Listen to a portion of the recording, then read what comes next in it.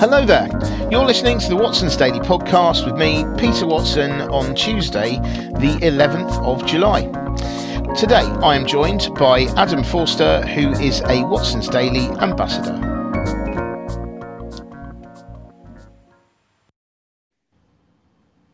Hi there, Adam. How are you doing today? I'm good, thank you, Peter. How are you? Yeah, all good, thank you. So, which story from today's Watson's Daily did you decide to talk about today? So I'm going to speak about the story on Disney World in the Wall Street Journal today. So Disney have been in the news a lot recently. So, for example, with their battle with Ron DeSantis. Yeah. But this story is about Disney World and how it has been particularly empty over the Independence Day weekend, which is a large holiday in the US. Yeah. So it comes from data from travel advisors and travel analysts showing that over the recent weeks, ride wait times have been significantly lower than they have been in previous COVID years. And this has been particularly the case during this Independence Day weekend. Yep. And it's been quite, so to say, for nearly a decade. So it's not particularly good news for them. Mm-hmm. Analysts are saying it's due to increase of prices at Disney and also changes how the park itself is run. Mm-hmm. So I believe last year they launched a new app which you can pay extra for upon arrival. Mm-hmm. And that, for even more money, lets you skip queues and do a multitude of other things. Yeah. And it's just seems a bit of customer backlash against this. Yeah. Disney do say they were expecting this, and you would assume maybe they factored that in somehow. But historically, Disneyland has been a huge money maker for Disney. So for these parks and theme parks and hotels to not do very well doesn't seem particularly good news. But then, more widely speaking, it's just another red flag for the hospitality industry. Yeah. So they've come off the back of COVID where they've really struggled, and now it looks like they're going to have another rough year. So with inflation and interest rates increasing, people have less and less discretionary income to spend on things such as hospitality. But at the same time, it is forcing the hospitality sector to actually increase their prices. Yeah. So it means the footfall in this industry is going to be even lower than it has been over the previous years. It means that likely to struggle. Probably a lot of businesses are going to face closure. Yeah. So it'd be interesting to see what goes on here over the next year or so. Yeah. But then for Disney themselves, obviously they have been relatively profitable for the past few years, excluding COVID. So they should be able to weather this storm. But you also had an interesting point about theme parks. Yeah.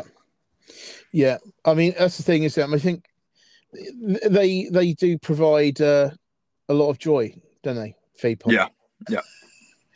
And I mean, I think that Disneyland. I'll have to say this to people. I mean, I went there, Disneyland Paris. It was my first holiday for 10 years. I went with my wife and 2 kids, and it really was. I mean, it was brilliant. Absolutely loved it. And it is a cliche. But they do say it's the Magic Kingdom, and you think, oh yeah, whatever, oh yeah. But then you go through the gates, and it is. I mean, it's a magical kingdom in the sense of if you imagine if your magical kingdom includes tons of massive queues. Not anymore. No, that's right. Well, as you say, I mean, this is the thing, isn't it? I mean, I think that there have been a bright spot. The theme parks have been a bright spot within Disney generally, because they've had a tough time with so streaming was doing really well, and then so streaming was doing really well under lockdown, but of course their theme parks weren't because they were closed, and their cruises as well were closed as well. Yeah. Because I don't know, this seems so long ago now, doesn't it? But do you remember? I mean, right at the beginning of COVID, it was people on a cruise liner, wasn't it? I mean, I wasn't there. So it was people on a cruise liner. Had to quarantine. To quarantine in Japan. It was an absolute nightmare. Yeah. And so, cruise liners had an absolute nightmare as well. So anyway, so streaming did brilliantly, timed to perfection. But theme parks and cruises weren't doing very well. Films weren't doing brilliantly. No. Because there was no box office and all that kind of stuff. now fast forward to now, suddenly things are looking rather different. Streaming is seen to be a money pit that needs to be reined in a bit. Yeah. Then on the other hand, you've got the other things like the cruises and the theme parks actually doing really well, Mhm. but the theme parks, yeah, like you say, I mean, they seem there are fewer queues. Yeah. I think the point you made as well was that the one thing going for theme parks here is that going to a theme park is likely to be cheaper than going on a full blown holiday. Yeah, yeah, So there is that side to it. They might see an uptake in footfall as people think, all right, cheaper alternative. Let's go somewhere we know, something which mm, is comfortable to us, mm, and they might. People be willing to pay a bit more than they normally would for a theme park if they're yeah, no longer going on holiday anymore. yeah, So there is that side to it as well, which might help them in the long term. This could just be a short downturn as people are still planning on going on holiday. mm, But we'll have to wait and see. yeah.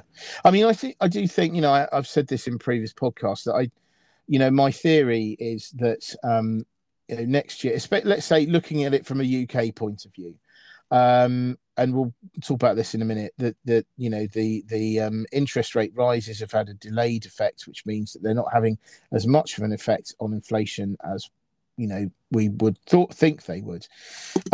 That's all. I think that's going to filter through Yeah, next year, and think like longer holidays just I think aren't going to be viable for no. many people. And so but with the theme park, even let's say if you again take it from the UK point of view, you could do that at like a long weekend.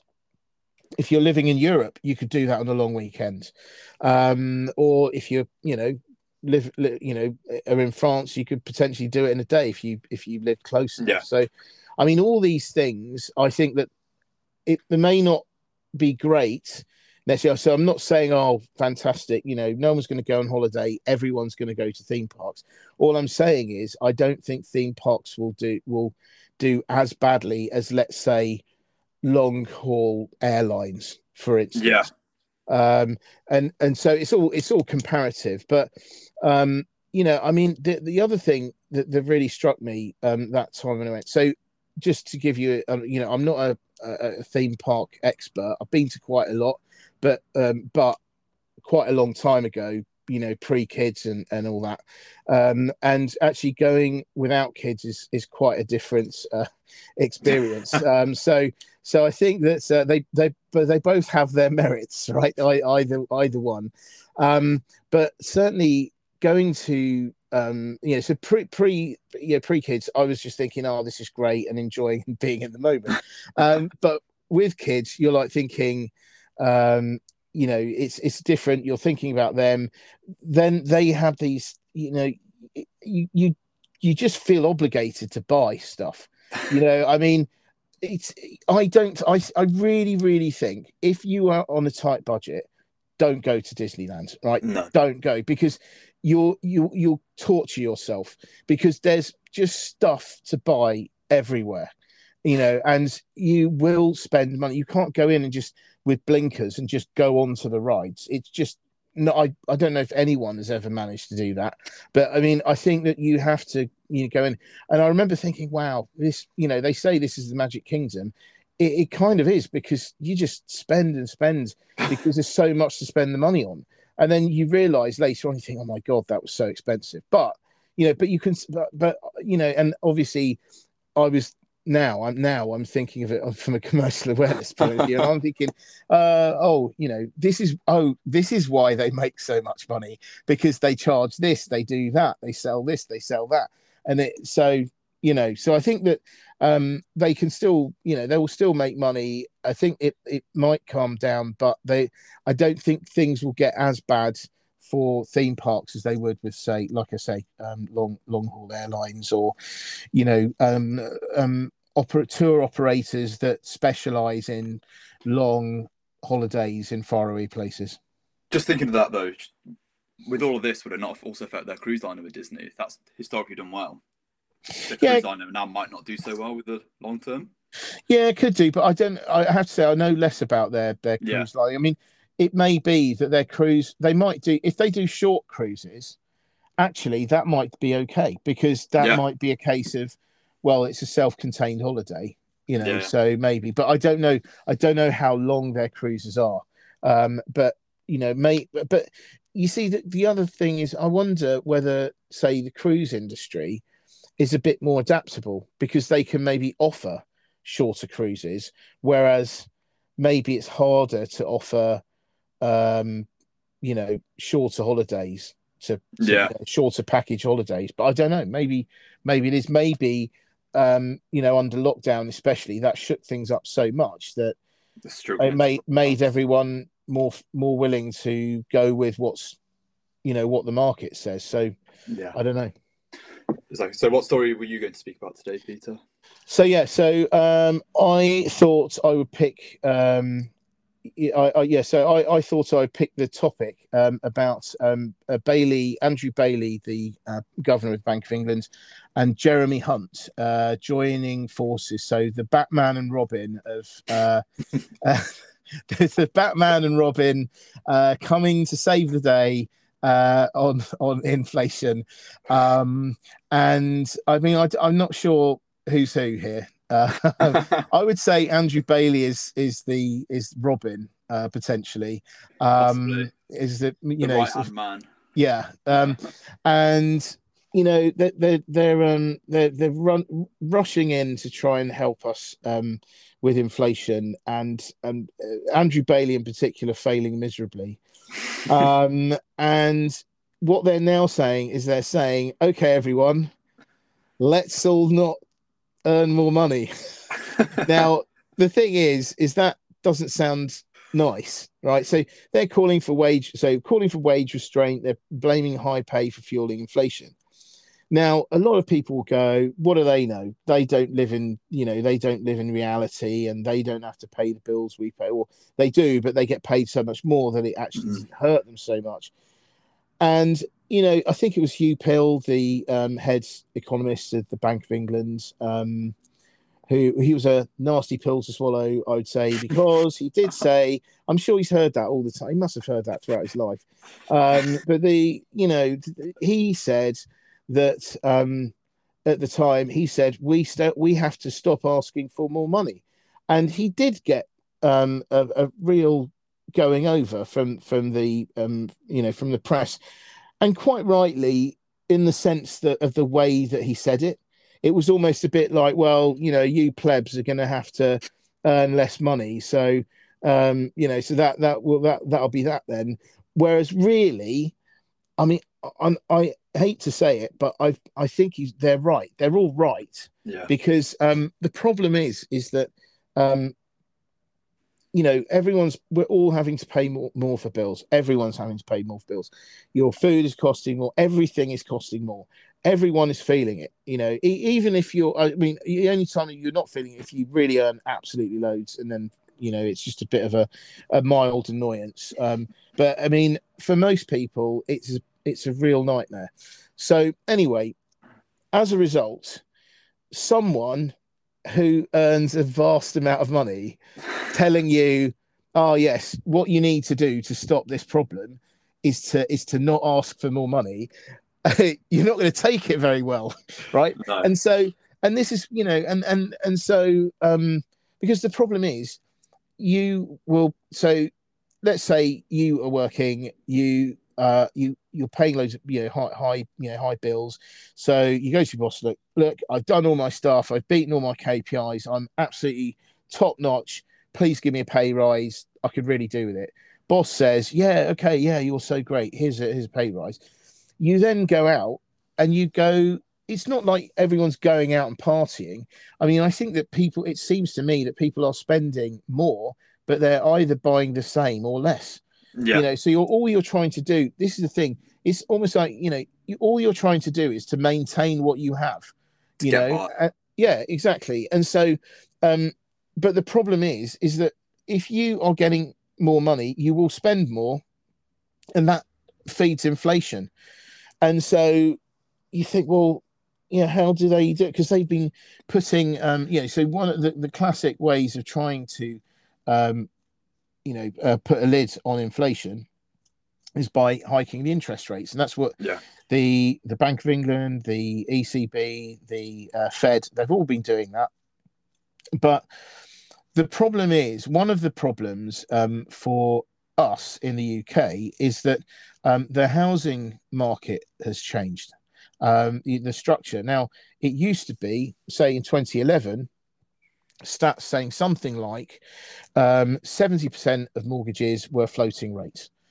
Now, if you're on a floating rate now, what that means is every month, whenever the interest rate goes up, you are immediately paying more.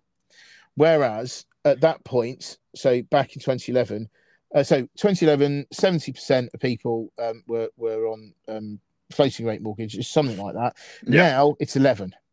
And suddenly what that means is that all the people that are on floating rate are paying more per month, and they're really feeling it, straight away.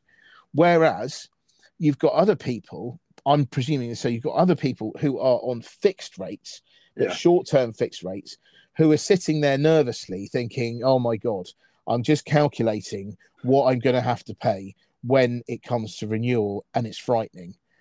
And they're either sticking their fingers in their ears and going, la, la, la, and just like want to ignore it, or they're just spending anyway and thinking, well, taking a chance, maybe, of things will get better. But, you know, that means that they're spending the money that they would be spending on increased mortgage payments now. yeah. That's where I wonder where everyone's getting the money from for going on holidays, and Ryanair and EasyJet and all the rest of them saying how well they're doing at the moment. So I think that I think that this is a very difficult this is a very, very difficult thing to address. And I have been asked, what would you do? What would you do in this situation? I mean, what do you think? What do you think you can do? So one suggestion I think could be almost give a loan now, Yeah. and then say you have 3 years to pay it back. Remind regularly you have to pay it back. No early penalty fee. Mm-hmm. So this way it'd be from the government, and it gives people that tide over they need to, as you say, just get by during this time. Mm-hmm. But at the same time, when these interest rates start to hit more and more people, they might be able to pay that back later on. Yeah. And then they can always enforce it similar to a student loan as well. So if it's not paid after 3 years, it comes out your weekly paycheck as well. So there's that enforcement option. But I also think another part of this story which is quite interesting is the fact that the government has some control over the public sector pay. And they're saying, don't increase this. But these are the people who are striking the most. Yeah. These are the ones who are, the doctors are walking out. I think there's a consultant strike going on. So it's, well, what can they do? They are in a rock and a hard place right now between inflation and then people who are often seen as deserving as a pay rise. But they can't really say, have your pay rise, or tell the private sector to not pay rise. They're really struggling. Yeah, I mean, basically, they're doing what they can do, which is they can do something with the public sector, so they can say, look, it's really difficult, we can't pay, we're not going to pay, or we're only going to pay this percentage. That's all they could do. They, like you say, they don't have control over the private sector. I mean, they could affect it a bit, but they've got going to have more immediate effects over the public sector.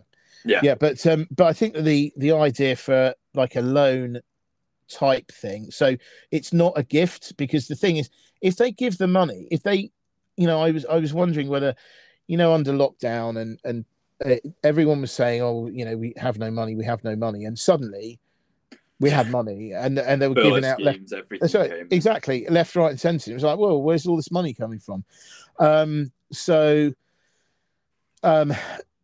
You kind of think, well, okay, could you give people like grants or something like that? But the problem with that is that they would go, brilliant, thank you. Oh, utility bills are paid now.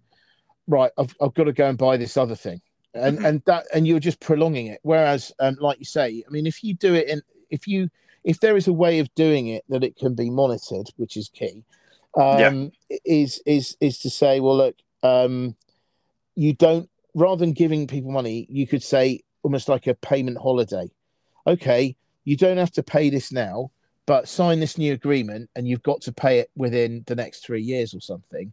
Then, I think people will be potentially less likely to go out and spend it on something else, knowing that they are going to be held to account in a few years.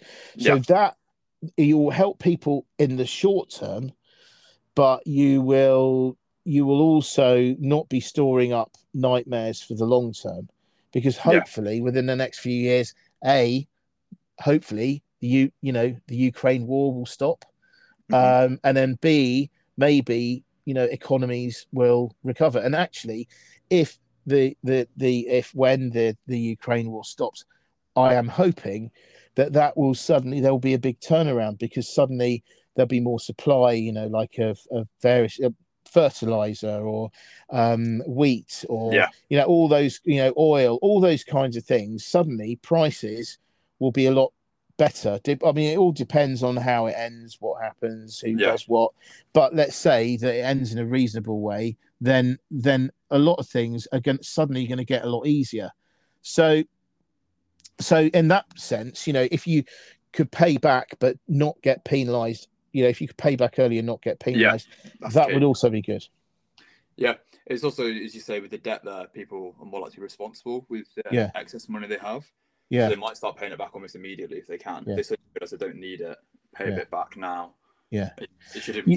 You would hope so. I mean, it's not going to be the same for everyone, but No. at least there is the option for that. But again, how much is that going to cost to do? How quickly can you do it? Um, Enforcement of it as well. yeah, yeah, Yeah. that's lots of things. But there we go. But other than that, I am at a loss as to what they can do, No. because they're doing what they can do. It's just taking longer to have an effect because of the way that our housing market is these days. Yeah. So there you go. Any other thoughts to add? Not that I can think of right now. No. Okay. Well, look, thank you very much, Adam, for your insights today. Thank you very much for having me on. No problem. Thank you very much for listeners for listening. As always, we'll be back again tomorrow for more chat, and speak to you then. Many thanks. Bye. Bye.